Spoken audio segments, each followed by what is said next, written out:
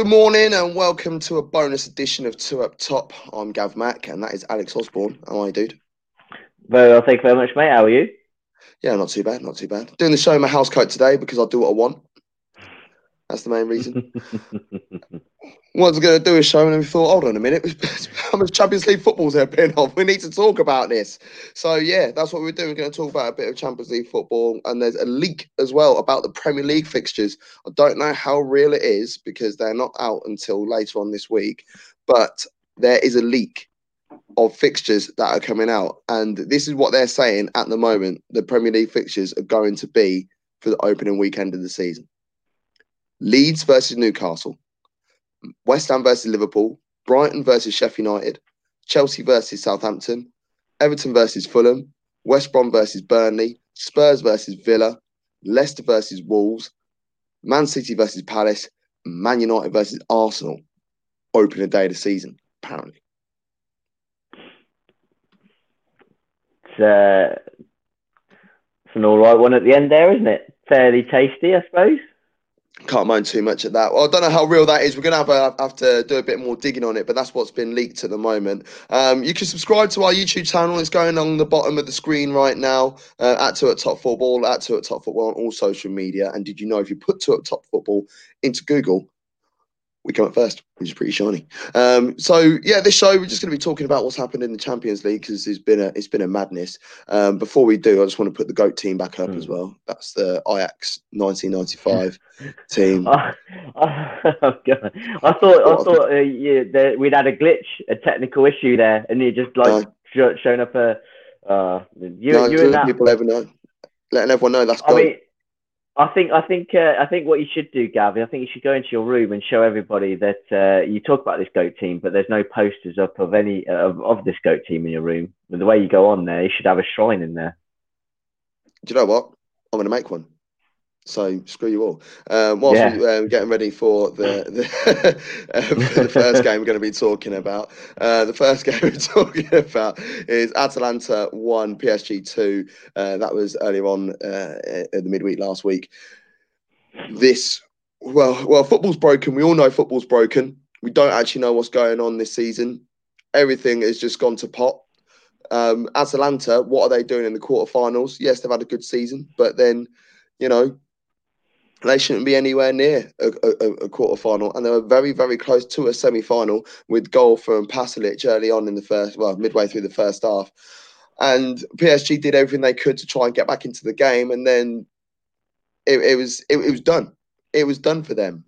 Next thing you know, 90th minute, 1-1, Marquinhos, and then Stoke City legend Maxim Choupo-Moting with the winner on 93 minutes.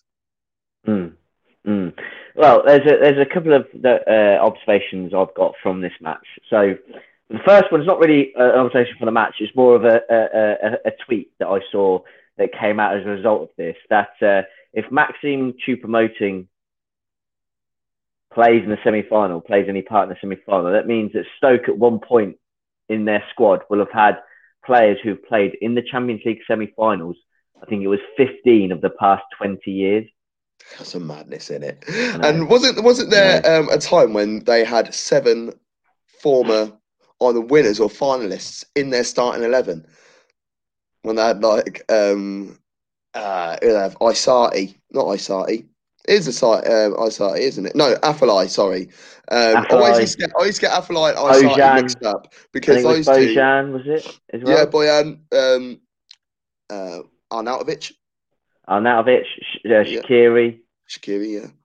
Always used to get Isati and Afellay mixed up because I always used to sign them both on Football Manager back in the day, and they used to just boss my midfield and have someone like Simon Rolfs from Leverkusen holding it down in front of the back four. Quality team that was. Who was that with? I think that was with my Villa team, my Villa save back in the day. But yeah, PSG. They are into the semi-final. They are in semi-finals. And, I mean, I feel like, obviously, with the one-game knockout, though, now, you are going to get, as evidenced by the later games and ones we'll come on to, where an upset, right, which we call in this country, can happen. Now, the other couple of observations I made about this game was Atalanta, it's like I watched a video on them, which was describing the way that they played, and very much I got the feeling of, and watching them in there, is that they're very much organised chaos.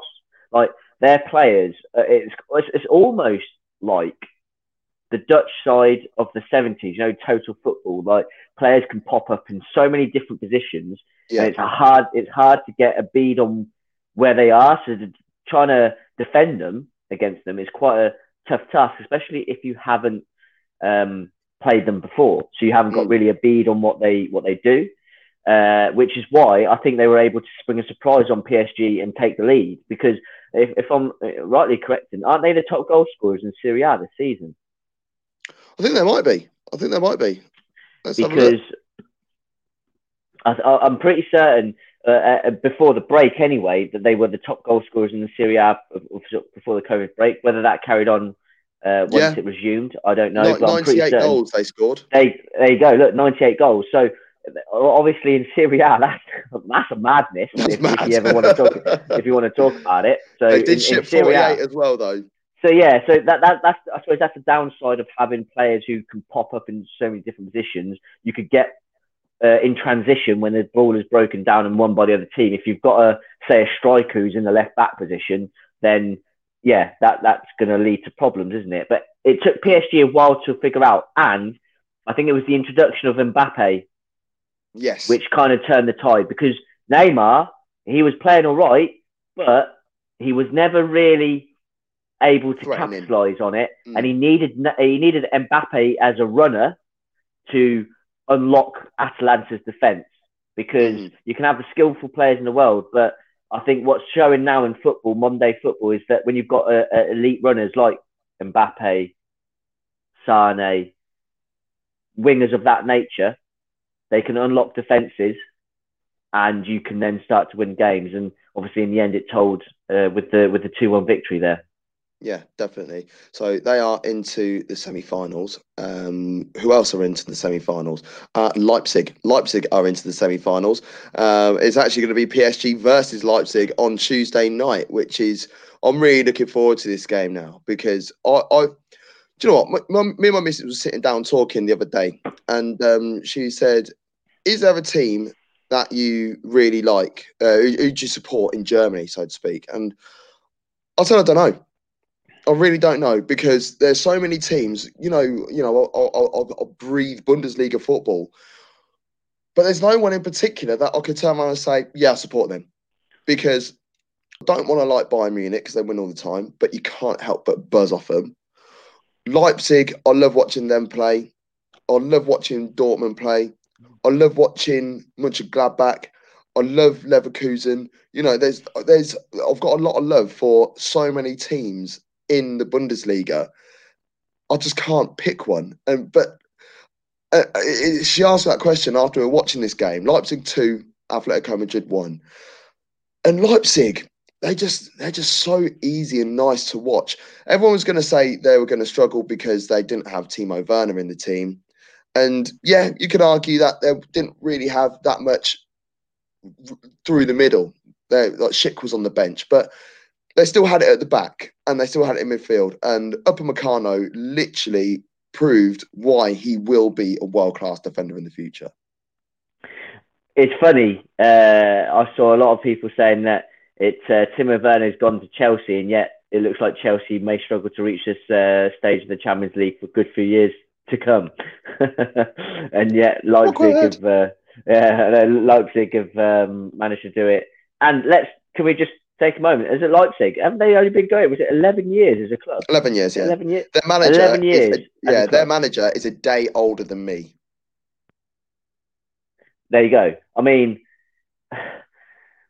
the manager, Julian Nagelsmann, I think he's got to be one of the hottest properties now for being a manager. I mean, if I was Barcelona, I don't know what is stopping me from going, right, can you come in and sort this mess out? Because Barcelona, but we're going to talk about Barcelona in a bit. But I see where you're coming from with Nagelsmann. Exactly. And the thing is, Nagelsmann also did it with Hoffenheim. He got Hoffenheim into Europe. That's what I mean. So it's when he took over Hoffenheim, they were a mess. That's what I mean. He's got previous showing that he can go into a place where it's not going good, and he's turned it around. He's gone into a place where they've, in terms of Leipzig, where obviously they're a new club, but when he took over, they were at a fairly good level.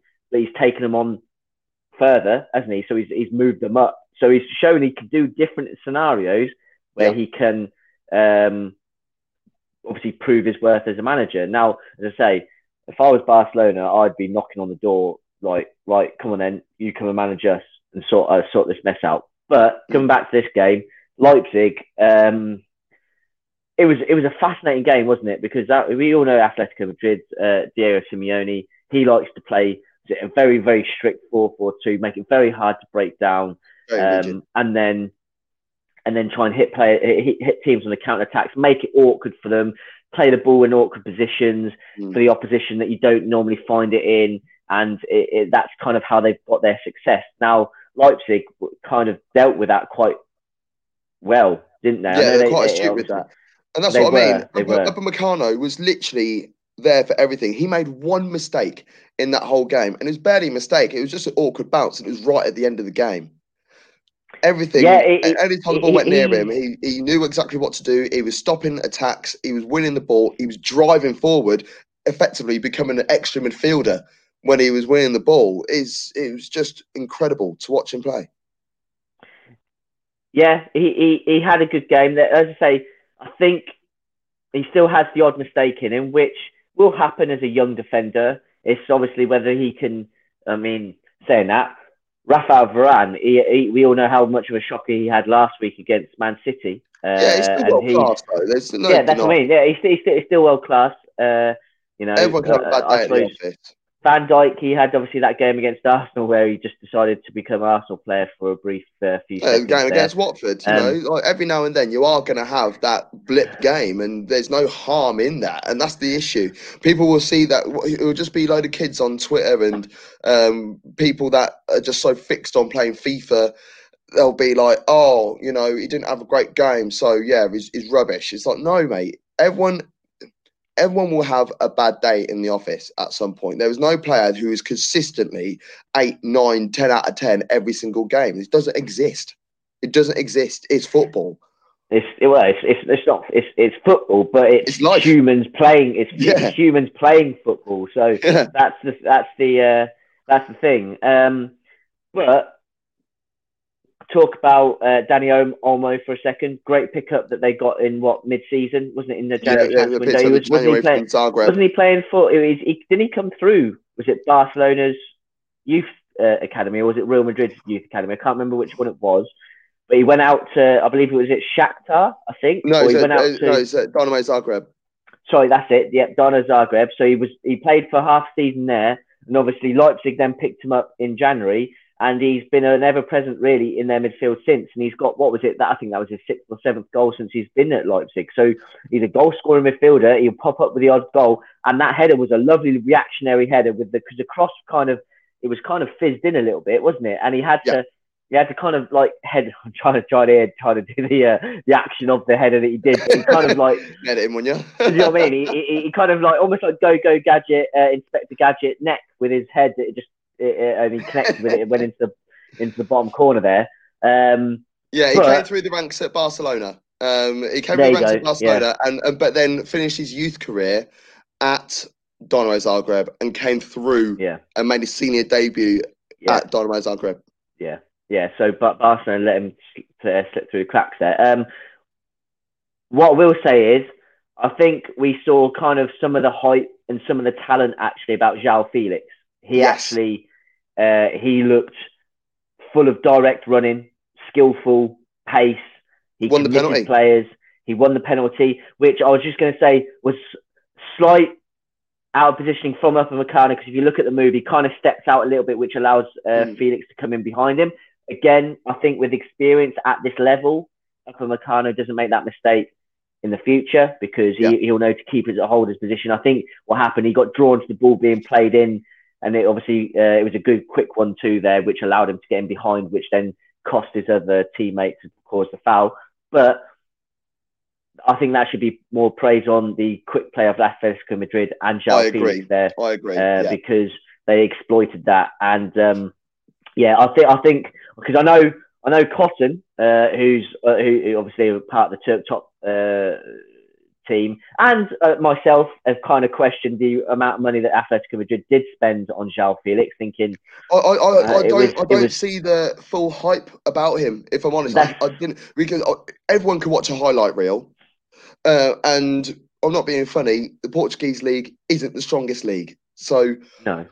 I wasn't for them to spend that much money on him. I was like, what are you paying for here? Are you paying for image rights here, or are you paying for future talent? What's he got? And he's been okay. He hasn't been bad for Atletico Madrid this year, but he hasn't lit it up. But I think he hasn't lit it up. But there's just show glimpses of what he can do. Exactly, and you've got to also think it's not easy playing an attacking role in Atletico Madrid's current setup. So, I mean, if say for example, if he was playing in Man City setup or a more attacking team, maybe look think of the madness he could probably do for playing for Atalanta, for example, who try and create those insane spaces for their attackers. Imagine what he could probably do in something like that if he was playing for Leipzig. Exactly. Leipzig have that sort of mentality. Exactly. Yeah. So because we know that Simeone, he prides himself on being. This is kind of like our city. Using a metaphor here, this is our city. We're going to defend it at all costs. You can't breach us, and then we'll counter from there. So it's not easy for an attacking player to do madness, if you want to call it, So I think there's definitely, having watched that game, I don't know, it's really hard to change your opinion about players on one game, but João Felix showed me, especially with the occasion, Champions League quarter-final, in special circumstances, he actually proved to me that I think he has a bit about him, and he's got a bit of talent there. But the winner, scored by an American. No, right, we need to go back a little bit because the boy is Seb Bitzer, who was absolutely brilliant. Again, he is so consistent. He's literally sevens every game, just does what he needs to do, and every now and then pops up with something special. And his round the corner pass was sexual. There's only one way of wording it. I'd be looking at him if I was Arsenal. I'd be looking at him if I was any Premier League side, any top Premier League, any top team around the world. Because I'll tell you where he should be. Where you mentioned Barcelona a moment ago. That's the sort of player that Barcelona should be looking for. Yes, because he's technically good. He's young. The problem with Barcelona is, in fact, no, we won't get to Barcelona now. We'll get that, but definitely agree with what you say there. He's 26. He's 26, so he's coming into the prime. He's still young enough, and I think he could play one of those. If teams are going 3 midfield now, aren't they? So he could definitely play any of those. He could play any of those three. He could play, and we'll get on to another midfielder who I think could do that as well. He plays for Lyon. We'll get to him as well. But I definitely think he should be a player that a lot of teams should be interested in, and I'll be surprised if they're not. Put it that way. It's one of those things. Attractive name. It doesn't sound like a very attractive name. And I was having this argument on Twitter the other day with somebody about defenders, because there's no world-class defenders. And we mentioned this already. And in fact, I think we mentioned it on our show last week about Skriniar. Skriniar's up there as world-class. No one's talking about him. It's not an attractive name. Well, I think it's football snobbery, isn't it? If they're not coming from a big European nation or like Argentina, Brazil, then people are like, nah, he can't be good. Nah. So, for example, right, I don't know how true this is, but it was put out there, right? Alphonso Davies, Barcelona had scouted him. And in fact, I think one of the scouts or somebody had recommended him to Barcelona, right? And the president, this is Bartomeu, Bartomeu, or however you say it, turned around and said, no thanks, he's Canadian. That to me just says football, that's football snobbery in a nutshell. You can't just turn down somebody just because that's where they come from. Thankfully, Bayern Munich were like, nah, we see the undeniable talent that he has, and he signed him. And as I say, going back to Leipzig, an American scored the winner for them, and it's you find players where you find players. It doesn't matter where they come from. Just good scouting, mate. That's what it is. If you do some decent scouting, I'm sure we'll be able to do some scouting via Jed Searson's course, the S4 recruitment. And just a little plug there for Jed. So yeah, it's get scouting, have a look and see what's out there, because there's some world-class talent out there, and sometimes it's right under your nose and you don't even know about it. Well, I mean, it should be, because football's the most popular, most played sport in the world. So by natural order, by natural chance, people who are the best athletes, the best players, who've got the best coordination, are gonna play football. And exactly, it's a comment that's just come through from the for the Love of List podcast. If you haven't listened to those guys, make sure you do. I'm just saying that. I'm putting it out there now. Yeah, we do our top 5 list, but they do some quality lists as well. Just listen to everyone. Give everyone a bit of love. But their comment that they've put on, they've said North Americans seem to thrive in the Bundesliga. Now, yes, they do. There's a little bit about it. It's actually interesting because there's so many American army bases in Germany that when the kids are growing up, they're going to play local football and things like that. Oh, I just lost Alex, but he'll be back in a sec. They go and play local football. So when they're going to play local football, yes, they're Americans. They're going to get better. They're going to be a part of German teams, and they're going to make it into something special, because location means nothing. Location means nothing, and the amount of Americans that, well, the dual nationality, isn't it? Look at Pulisic, his dual nationality. Exactly. I'm trying to think. Think of Sargent, who plays for Werder Bremen, his dual nationality. There's loads of them, absolutely loads of them. Well, I know he gets a little bit of stick for potentially his commentary, and I know quite a few people didn't really rate him as a player. But think back to Owen Hargreaves. Yeah, I mean, I personally didn't rate him as a player, but I'm not. That's a personal preference. I don't think he was all that. You might think differently, and that's the joy of football, isn't it? It's opinions, but he's another. You can't deny that he's a bit of a pioneer, though. He's definitely a bit of a pioneer. Came across. I know they claimed he played for England, but what is he? Didn't he have? Is it Canadian? It's Canadian heritage. Canadian. Yeah, so he came across, played in the Bundesliga, but he came through at Bayern Munich, and he went on to have a decent career. I know injuries got the best of him at the end there, but it's that kind of play. It's like Jadon Sancho, right?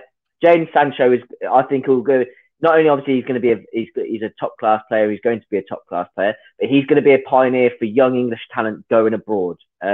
Because you'll see it more and more. Jude Bellingham has done it. You've had Reece Nelson go abroad. You've got numerous other youngsters who have gone across European, and it just needs one person to do it, be a success or mild success, and other people will follow. 1 million%. Last night saw a shock result, and that was Man City 1, Lyon 3.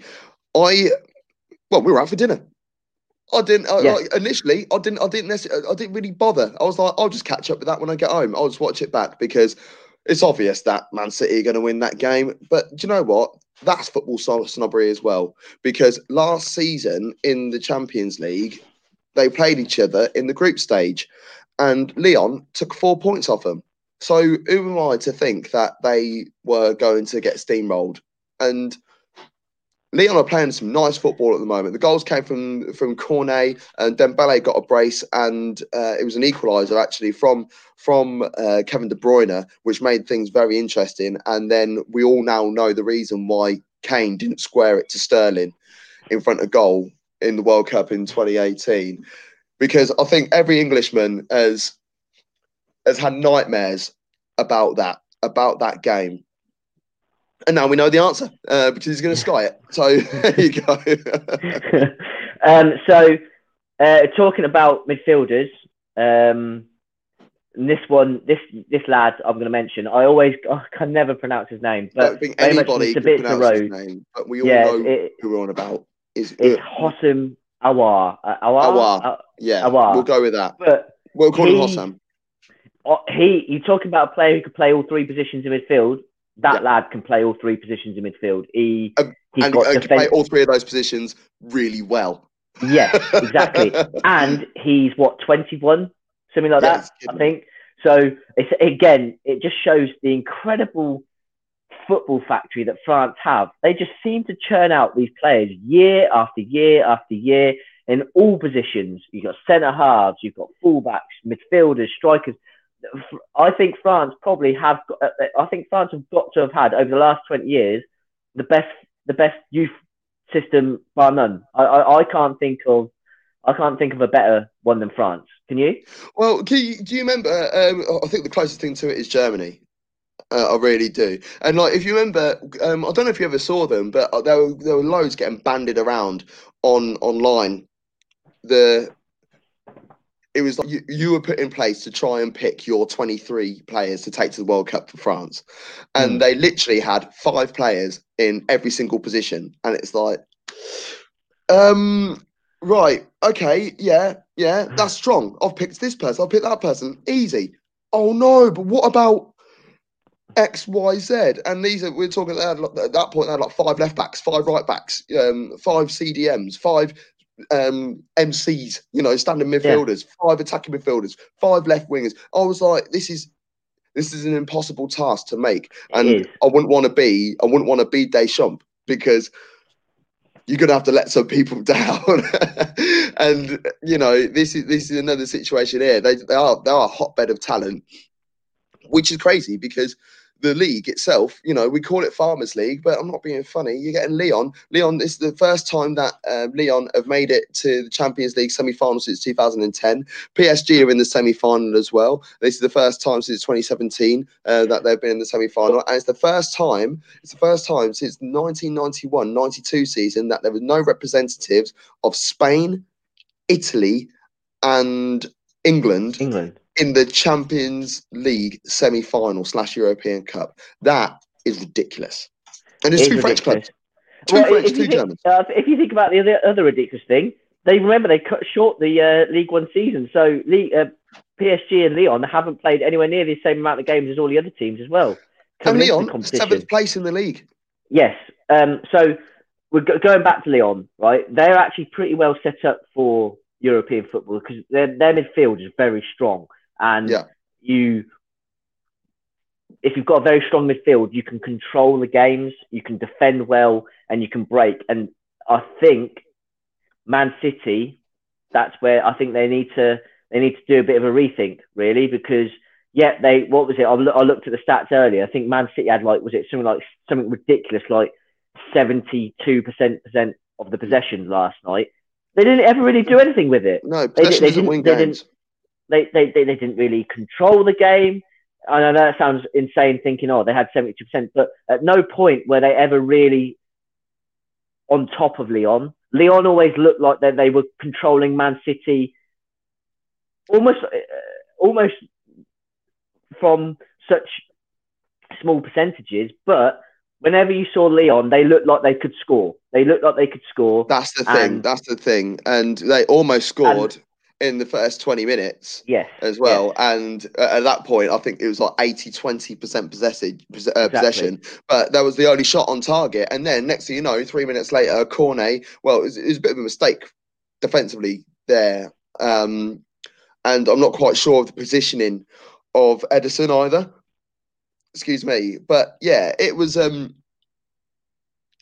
really, I don't know, it was really disappointing from City, despite them having so much possession. I do feel sorry for them, though, I must say, because the second goal for Lyon, I think that was a foul in the process.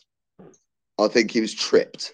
See, I thought they were looking at the offside, because I didn't notice the trip. I thought they were, obviously, Awar passed the ball through, and I don't know who led it through his legs, but I thought he looked offside, right? But obviously, he's led it through his legs. Now, you've got 2 schools of thoughts there. You could say, well, he's not interfering in the play. Or I could say, well, the ball's gone directly to him and he's let it through, which meant the City players, that could give the City players hesitation, can't it? Because they're like, So, I think Lyon were certainly lucky with that goal. But it doesn't matter. They went down and scored. Obviously, the turning point is the fact that Sterling had missed that chance. Literally, well, didn't Leon go up the field from the goal kick? They went up the field from the goal kick and they scored from the Sterling. Well, to make it 3-1. It was a game that I didn't expect to end or turn out in that particular way, and I take full responsibility of being a football snob in that respect. And mate, you weren't the only person. You weren't the only person. I think I certainly thought it would be an easy City win, because I was thinking, City, it'll be City Bayern semi-final, and the winner of that will then go on to win the Champions League. So no, you're not the only one to be a bit of a football snob there. What I will say is, though, keep an eye out on that Houssem Aouar. I think that kid's going to go places. I think there's a lot of smoke with his name around for a lot of big clubs around Europe. So yeah. Right then, let's go there. Barcelona 2, Bayern Munich 8. Barcelona 2, Bayern Munich 8. 8. They scored 8 goals against Barcelona. They beat him 8-2 on aggregate in a one game in a one game. Yeah, exactly. Now I didn't think I was going to have enough space to put the and all the names in from the ticker tape, but I have just about. Now I was in the garden just before getting ready to watch this game, so I just finished watching the most enthralling snooker match of all time, the Kyron Wilson and Anthony McGill semi-final, the final frame. I had to go sit outside and just pat myself down, because I was like, this is amazing. And now I'm looking forward to this game. And I was sending voice notes to Sather from a Spursy podcast, and we were having a good old chat. We were like, we think it's going to go this way, I think it's going to go that way. And he was like, I really want to see a Messi masterclass, just shut the doubters up. And I said, this game is going to end 3-3. We're going to see a Lewandowski hat-trick and a Messi hat-trick. And my missus, for a laugh, turned around and said, it would probably end up 0-0 now, for a laugh. And I was like, yeah, it probably will. Well, how we got it all so wrong. A couple of comments coming there from Anthony Barling. What's good, JB? How's it going, pal? There he is. He said Pep got scared when he went with the same formation as Leon. We're going back to the Leon game. This little comment here. Pep got scared when he went out with the same formation as Leon. Leon pressed wisely and kept it tight defensively. Leon deserved the win 1,000,000%. Absolutely nail on head. And I think he knows that we're going to be talking about Bayern Barca, because he's popped in Bayern player position and pace. Barcelona got copped out with pace 100%. Because I watch Bundesliga football, I breathe it, I talk about it. Bayern Munich didn't do anything overly special. They really didn't. They were just playing the Bayern Munich way, and Barcelona got their tactics horribly wrong. If you know that Bayern Munich have been playing a 4-3-3 all season, and their midfield has changed, it's changed over the season, but you have a good idea who's going to be starting in that midfield three. Why the hell would you go out with a 4-4-2 formation? Why would you do that? 4-4-2, the only team that I can think of off the top of my head, the only two teams that I can think of off the top of my head that play 4-4-2 and play effectively are Atletico Madrid and Burnley. No, that's not even banter. And Leicester when they won the title a few years ago. But that's a few years ago. I'm talking right now. We're talking right now. 2020. Who plays 4-4-2 effectively? Well, the problem is that Barcelona, in order for you to have that play effectively, you need runners, you need energy, you need tight organisation, especially in your midfield. And the midfielders, they just left each other out to dry. They were too old. You had a 56-year-old Vidal trying to cover all this space. You had a 61-year-old Suarez trying to press from the front. And they went out all wrong. They did. I'm just going to run through the starting lineup for you. The Barcelona starting lineup: Ter Stegen.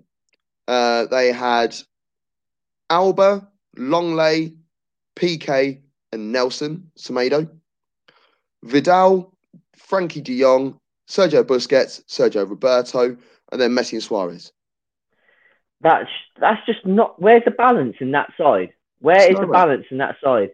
Because it's almost as if he's gone, right, I'm going to Sergio Roberto. I'm sure he's been playing right back for quite a lot of the season. He played a lot of right back this season.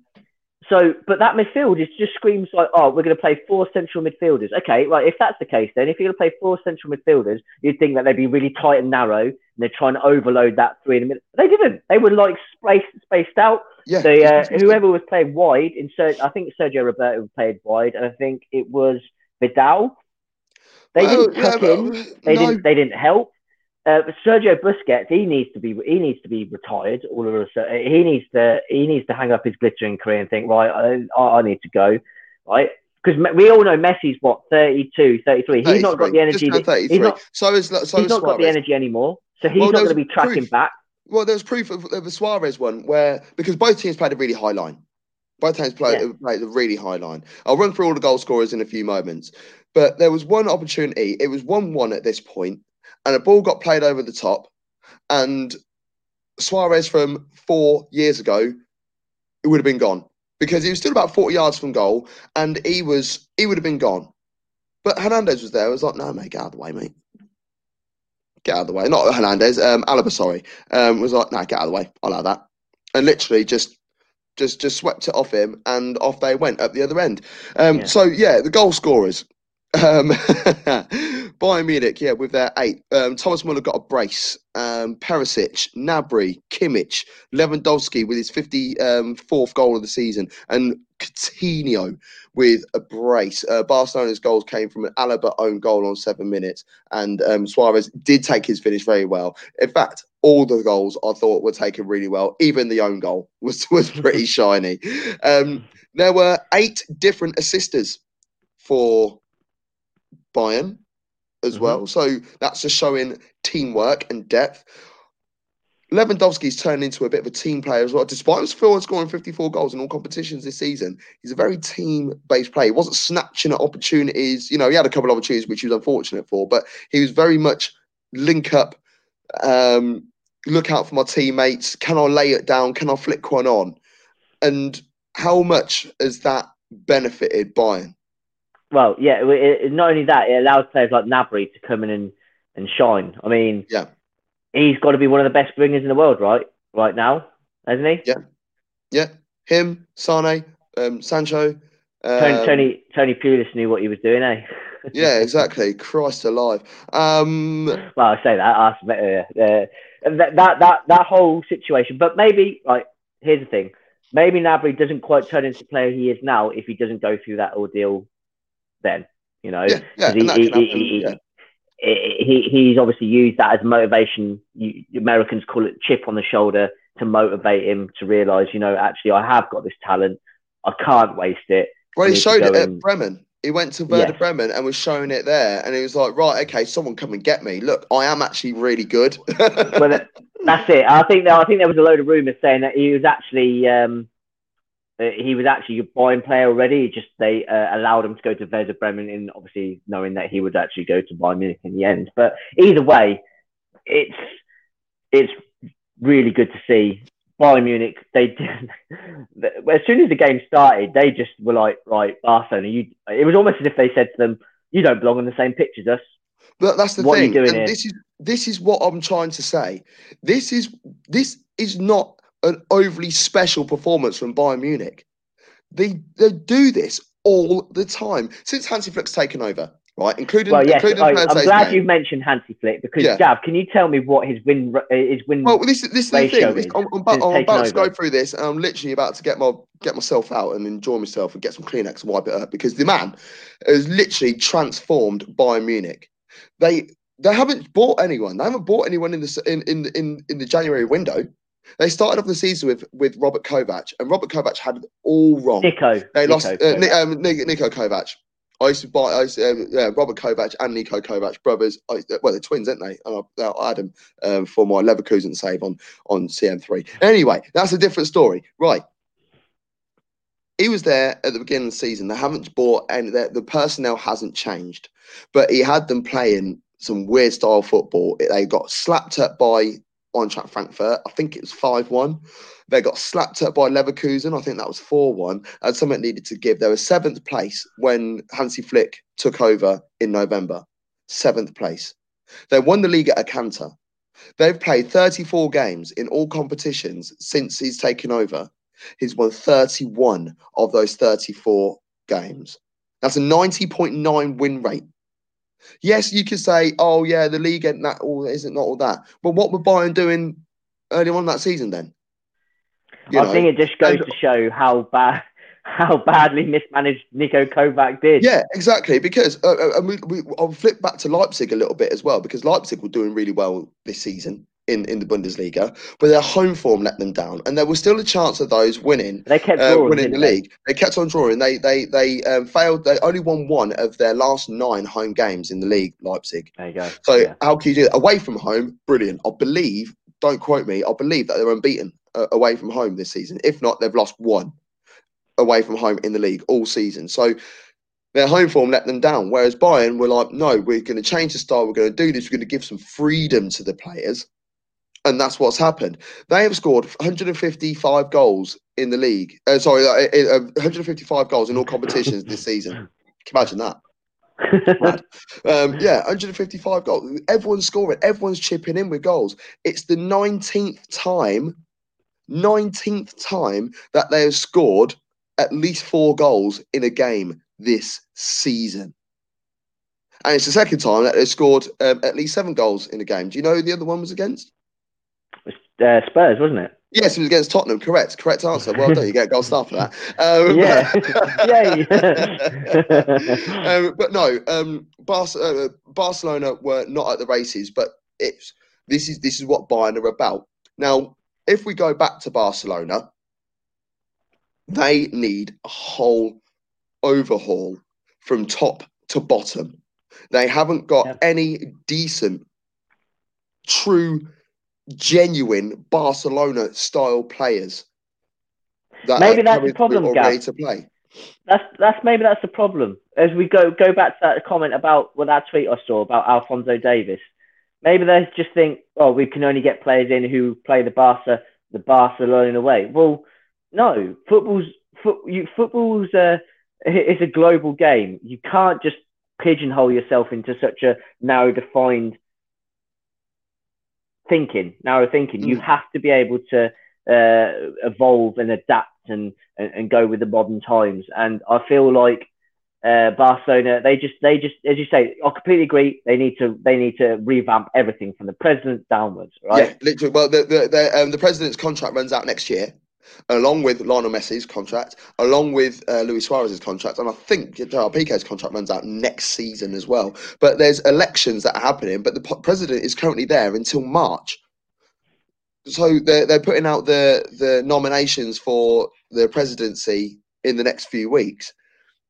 It needs to change now. There's not enough time. There's not enough time to sit there and wait. It's the first trophyless season for Barcelona since the 06-07 season, and that was under Frank Rijkaard. And Frank Rijkaard got the sack, and the next person in was Pep Guardiola. And I'll segue into that nicely because Ant has also put: do you think that Pep never succeeded in Europe with Bayern and with City because they never had Messi? Well, I mean, it's hard to argue against that because he's not come close. He's not come close really to winning the Champions League since he left Barcelona. Hasn't made a final since he left Barcelona. He's made a couple of semi-finals, I think, 2 or 3 maybe. They've been knocked out 7 times in a row. 4. He's been knocked out at least at the quarters. So he's either lost in the quarters or in the semis for the last 7 seasons. I think there is something to what Anthony said though, right? Because it almost, like for example, last night he changed to a back 3. When have City ever played a back 3 in a game this season? Why the hell? Try to be clever. Why the? Do you remember that game? Remember that the famous Boateng when he fell over against Messi when Messi dribbled round him game, right? Yeah. And Boateng just literally did a good appearance of just of a building getting demolished, right? In that game, remember, Pep went with I'm going to man mark every single player of Barcelona with my Bayern team, where they had never done that again. The whole entire thing. He tries to be too clever, too hip. I feel like Pep is too hipster. He tries to be too clever. He tries to get out of his box, thinking. You were talking. Do you know what? Right. There was my missus just walked in the room, and I'm gonna shout out. I said this the other day. I said about Pep Guardiola that he never plays the Premier League way in Europe, didn't I? Yeah. Why do you not do that? People are fearing you because of the way you're playing in the league. Exactly. I'm panicking from you. So therefore, I need to play the way I play in the league. That is for City, and that is for Bayern. Because when he was at Bayern Munich, people go, "Oh yeah, you know." Mate, he made Bayern better. I don't care what anyone says. He made Bayern better. But it got to Champions League and he changed his mentality. He changed his formation. He changed his approach. He's bottled it. Don't get it. And what, Mourinho, do you remember that press conference when he was Man United? And he would talk about, obviously, Mourinho was getting jabbed at, Mourinho plays defensive football because he's afraid to lose. And then he turned around and said about Pep. I mean, is he wrong? Is he wrong? No, can't be. Because at the end of the day, you've got to go out there to win. Why are you changing your system so radically to counteract the opposition? Anthony Richards is watching on YouTube, so please subscribe to the channel if you haven't already. At Top Football on all social media, and you're watching on YouTube, so just click the subscribe button. That'd be lovely. But Anthony has said. Puts too much pressure on himself. Yeah, it's got to be. Yeah. It's got to be a pressure thing, hasn't it? It's a multitude of things. As I say, puts pressure on himself. He feels obviously that he's either doesn't have enough confidence in his team, or for whatever reason he gets scared of the opposition, and he seems to just lose his mind, and he just seems to like go. He's like, oh, if I go completely left field, the opposition won't expect this, and we'll win. But the problem with that is when your team is not used to playing that way, it takes time to be able to learn. You can't just train for a week, think, oh, it's going to be okay, and we'll go into the game, because the opposition are good too. Yeah. Funnily enough, they're good too. So they're not. You don't see any other coaches doing a complete radical change. They might sort of tweak the system here, players' roles and tactics within that, but they still have the base that they have. Do you know what I mean? Exactly. A lot of teams have two main like staple formations, don't they, sort of thing? Yeah. And I look at Man United and I look at Arsenal. Both teams have the same sort of thing. Arsenal in particular, they're a 4-3-3 team.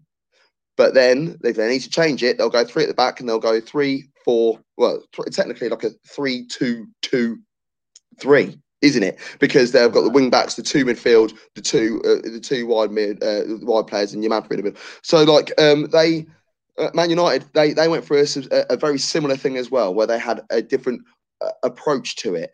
Liverpool, when they haven't got Firmino playing and they have to play Origi through the middle, they're more of a 4-2-3-1. You know, because their midfield 3 that is normally so robust and like engineered, like they're like hard working. Yeah, the amount of energy that's going on, industrial midfield. Your man at the point of that 3 will sort of almost like be in a sit behindy sort of position behind an Origi. You know, so every team has their 2 main staples, but I don't think Pep has that. Pep has his one way of playing, and then he was just like, right, I'm just going to play against these guys.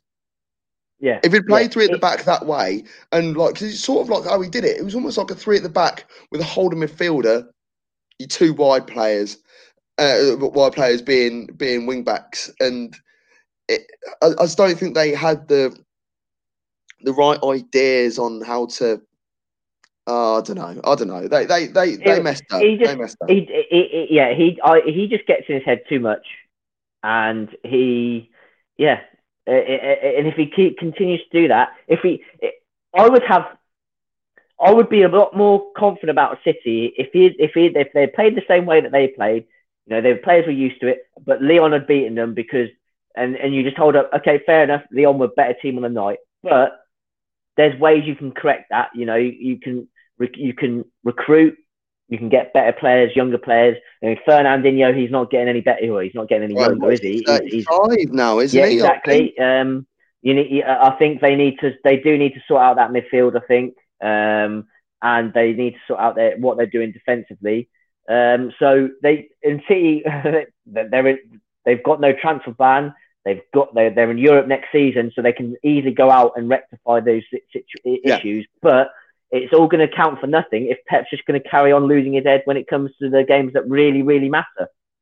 Mm. Does Pep think, screw this, I've had enough? What? And just finish his manager?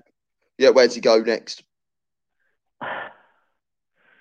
Who knows, mate? Maybe he goes back to Barcelona and he triumphant return and leads him back to former glory. Or he goes to be Spain manager, or he just might finish management entirely. I don't know. I can't really see him managing in Italy. He might do. He probably go to Juventus, but then you've got to think, well, where's the challenge in that? Where's the challenge in managing Juventus in Italy? The thing is, I don't think he's really fussed about the challenge of going out to win a title. No, I think the challenge is going out to get a Champions League. And that's where we go back to Anthony Rich's point about putting too much pressure on himself, because he knows that he's going to come first or second, more than likely first, in every league that he plays in. But what about the Champions League? He's not won it since 2011. 2011. Yeah, it was Barcelona. The last time he won it. Yeah. He had that year sabbatical. Then he went and joined Bayern Munich. So yeah, it's going to be tough for him to win a Champions League if he's going to make these radical changes, as you put it that way. Just play your league football. Look at Liverpool. Liverpool played the same way they do in the league, in the Champions League last year. And what happened? They won it. Well, they got to the final and then they won it. I know they got knocked out by Atletico Madrid, but, you know... Well, that was just a defensive masterclass from Atletico Madrid, because Liverpool dominated that game. But that happens, isn't it? I mean, it's very rare when a team, like I say, there was a reason why no team had retained the Champions League up until Real Madrid, did it a couple of years ago. But that Real Madrid, you look at that Real Madrid team was special. So that's kind of an outlier, isn't it? It's an outlier. It's the most important thing to him. That's why he changes his approach. I get that. But yeah, as you said, you just got to play the way you know. You've got to have confidence in your team. You know, no team really changes their mentality too much when they're going to play a Champions League. Bayern Munich, look, Bayern Munich have not changed the way that they play in the league. They, as I said, the stats I was giving you before, they've won 19 games out of 34 games under Hansi Flick by scoring at least 4 goals in those games. They go out there and get in your face. They've got 3 midfielders. They've got Goretzka, who is world class. They have got Kimmich in there, world class. They've got Thiago Alcantara, who looks like he might be going to Liverpool. And if he does that, oh my God, football's going to break, because he is sexual, man. Those 3 in midfield. No, honestly, you see the touches. The ball comes down. Like when we talk about when we were talking about back in the day, decent touch of the player of ball. We'll mention Dennis Bergkamp in there for a decent first touch. We'll mention Berbatov in there for a decent first touch. We'll mention Ronaldinho being the king of touches. Well, I'll tell you, went far behind Zizou. I'll tell you, went far behind Thiago, mate. Literally. No, I just found you funny. Said you went world class, and you went sexual. Yeah, that's a world class midfield there, though, isn't it? It's a world class midfield, and they're going to go out there and do whatever damage that they need to do. And then you've got Muller, who still no one knows what his best position is. But you know what, right? Around. Do you know what? Perisic is meant to be on the way out of the door. He's not very favoured. He's come in, done a job. This may trigger a lot of people, but I look at Man United and the way that they've got their players now. I think that they could do something very, very similar to Bayern Munich, because you look at Man United's midfield now. very, very similar. It's very similar in quality as well to Bayern Munich's. And that front three that they've got as well. Man United are a threat next year. Man United are definitely. I think Man United is going to be a huge threat next season. It's just a case of what can they just beef the squad out a little bit, because you can't expect that 12, 13 players to carry the bulk of the season. It's a long, hard season, so they're going to need to flesh out the squad. Which I think I know people. I was having this discussion with some of the lads that I play cricket. I was talking to them yesterday, and they were talking, "Oh, we don't need Sancho. We don't need Sancho." United need Sancho because you need him for the squad. You need him to provide a lot of keep players fresh. You can't rely on Mason. You can't rely on Mason Greenwood at age 18 to play 50 plus games in a season because he will burn out. He will suffer injuries, and it just can't happen. And you can't have someone like Daniel James, who is okay, but he's not. I don't think he's at the class. He's not at the class that Man United require. He's a good third or fourth sort of string. You want to use it at that. So they need Sancho, and they need. I don't think it's all that at all. Dan James, he had a good couple of games, like flash in the pan. Man United are 3 players away as it stands. What 3 are you going for? What 3 are you going for? Yeah, well, what 3 are you going for? I don't know if there are as many as 3. To be honest with you, I don't think there are as many as 3. We might as well give a little mention to the Euro Soccer Cup minor leagues, and big game tonight for Man United. Ollie's got no excuses. If we lose tonight, Man United have got plenty of pace. Ollie tactically needs to get it right. Look, I think they had a statement of intent when they put their lineup out against Copenhagen. It was just a very inspired performance from their goalkeeper. Yeah, their keeper and the woodwork just conspired their. Man United. Let's say this now. Man United started that game quite poorly, and Copenhagen could have jumped on them because we were talking about it in the chat, weren't we? But from the 20 minutes onwards, Man United absolutely dominated that game, and they probably the scoreline definitely didn't reflect the nature of that game at all. No, it didn't. That was a Man United dominance performance in the end. It was. So they've got Sevilla tonight. I am going with the Man United win in that. And then it's going to be an interesting game, though. It will be an interesting game because Sevilla aren't a bad side. No, they're a good I think side. Man United have got good quality. I think it all depends on United's lineup, really. Yeah, I think. And then tomorrow it's Inter versus Shakhtar. Shakhtar, sleeping giant, mate. They're gonna win. They're gonna win the they're gonna win the Europa League this year. Champions League. They're gonna win the Europa League, and then they're gonna do bloody well in the Champions League next year. Big, you heard it here dirty, big dirty Eastern European grit at the back and South Samba flair up top. So yeah, they're gonna do all right. And then the Champions League that kicks back up on Tuesday. The fixtures are running along the bottom of the screen right now. So on Tuesday night, it's Leipzig versus PSG. That's a Leipzig win, and then Bayern versus Lyon. Couldn't get it out then. Bayern versus Lyon, and that is going to be a Bayern comfortable victory. That's what I'm going with anyway. But yeah, you can subscribe to all our bits and bobs by have a look at YouTube. You can see all our videos that we've got there. Anthony Rich has been watching the show with us. He's subscribed. So do what he's done. Go on YouTube and put in at 2 at Top Football, and then you'll be able to find all of our bits and bobs. Guess what? What's that? If you go into Google and you type in 2 at Top, what happens? I don't know, mate. What happens? We're the first result that comes up. Oh, really? Oh, right. Okay. Yeah, I know. No, you heard it here first. If you put to the top into Google, there you go.